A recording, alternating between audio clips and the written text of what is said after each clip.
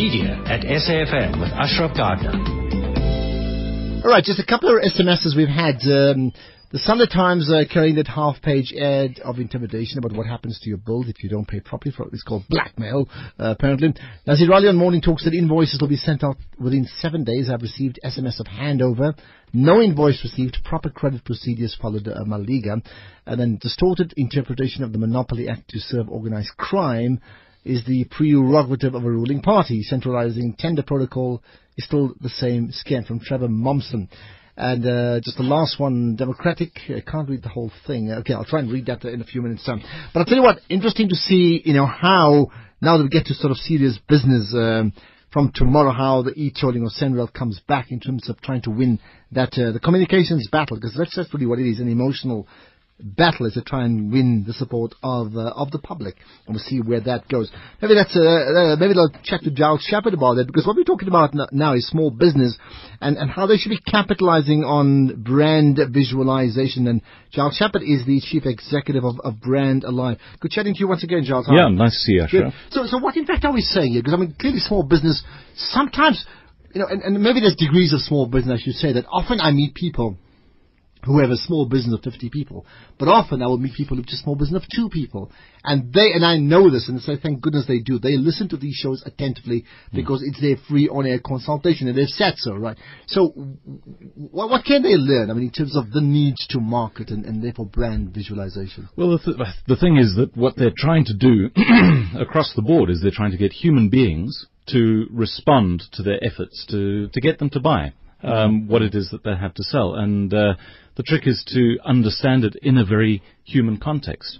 Human beings respond to visual stimuli very strongly, and therefore it's about creating attraction. And before even getting to the visualization stage, it's about the naming aspect, the words that are used, turning those names into identities that are contemporary, attractive, compelling, and surrounded by other visual tricks. And when you say name, is that like name of company, name of products, what sort of names are we talking about? Well, at the base of it, obviously, it's the name of the brand. Is it one of the things, of course, we've looked at on a micro scale is this NAFCOC study surrounding the spaza shops and the foreign-owned trading enterprises in the informal settlements, where it's been shown that the foreign-owned micro enterprises are performing better against our local-owned spaza shops. And one of the issues is that they name the trading enterprises creatively and put visualization to those names, whereas the spaza shops tend to just be very informal, very unnamed. Examples of that? Things come to mind? You mean actual names? Yeah. No, I don't have any examples. I'm just quite curious to know. That the study was saying that on a general scale that they do tend to create shop names rather than just have a sign up saying Spaza. Which has been the norm in many townships. Yes.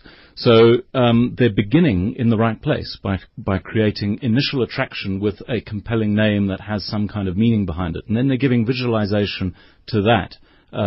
Which further creates attraction. Now, one of the things, and for a while it's sort of left, but it's come back, specifically with regard to township stores, is and spaza shops now, right? Is the fact that not only do they have or not have names, but they certainly will paint big pictures of very important products like detergents on their front walls. And I saw that again. I was in Mpumalanga now, and it's wholly done in townships. So. Yes, absolutely. But again, that NAFCOC study showed that is more. It's a more common practice and better done by the foreign-owned stores and less done so than by the local-owned spazas. It just seems interesting that there seems to be a body of knowledge that's being shared in amongst the foreign-owned store owners that isn't being transferred and translated into the environment where the local spaza shops are trading. And what is that? Because there's a bigger fraternity amongst the foreigners who will look after each other, and South Africans tend not to? Quite probably, and it's become clear that there is no organisation or association of any kind that the Spazas, who are really just informal traders and often very worried about participating in any kind of formal environment because they're worried about the legalities of their operation and that kind of thing. But there is no body that has been put together that can assist them with this kind of knowledge. So yes, to your point, they do tend to paint brand names up on the walls outside, which is effective and it is important. But they're not doing it to the degree that they need to and in the way perhaps that they need to. And also they seemingly allow them to go on too long and become too old and tatty, so that they don't. Changed at times, and even in the very informal sectors, we're all human beings. People will naturally gravitate towards things that feel fresh, feel modern, feel of today. And those small attributes do make a difference.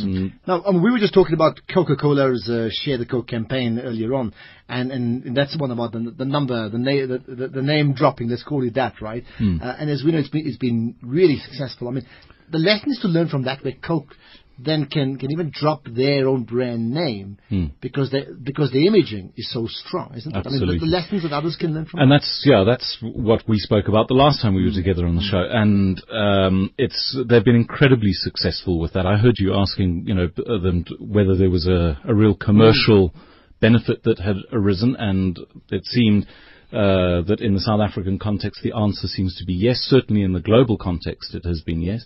Personalizing the brand. I mean, they've just got such massive recognition and equity behind that brand that they could almost do anything. As you say, that the colorway is so recognizable.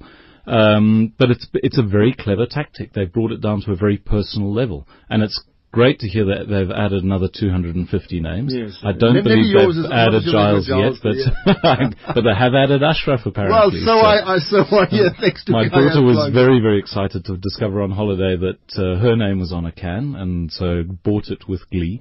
Okay.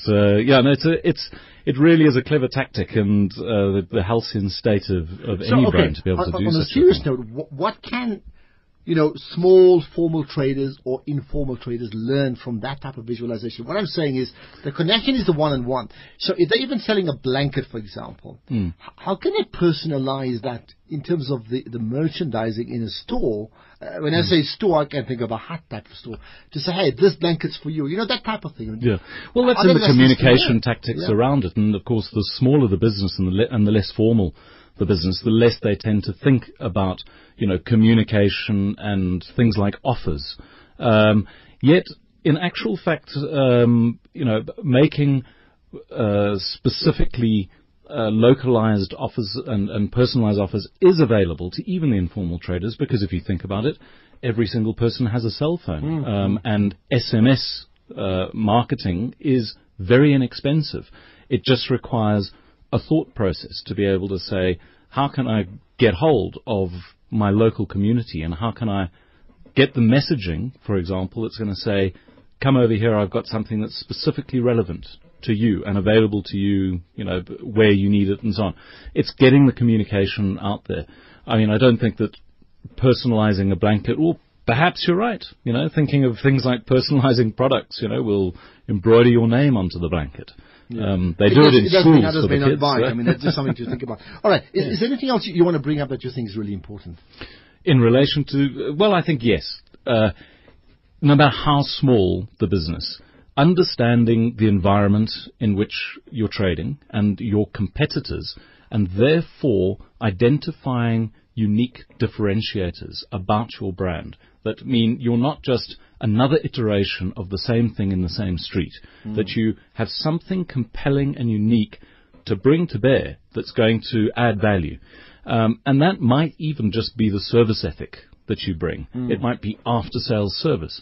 But whatever it is, it's fundamentally important to get down to those basics. Who are your competitors? What are they providing their customers? Now, we all say that service is important. Is there a barometer that says South Africa's service is what? As a country, 9 out of 10 or 5 out of 10? Well, it tends to to be industry specific. You get varying measures in different industry segments. I mean, we all know, for example, that in the building and allied industry, from a consumer perspective, the general sensation is that service and attention is appallingly low.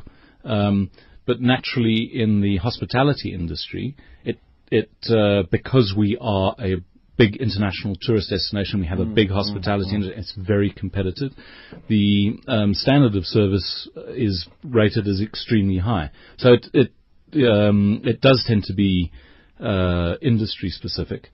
But I haven't heard that whether there's an overall study that measures us in completeness against other countries. Maybe something we should look at. Yes. All right, Giles, let's leave it at that unless there's something else you want to bring up, yeah? No, that's great. Thanks. Okay, that's it. There you are. Giles Shepard, the Chief Executive of Brand Alive, who's hoping that he gets his name on that Coke bottle. That's the type of impact it's making.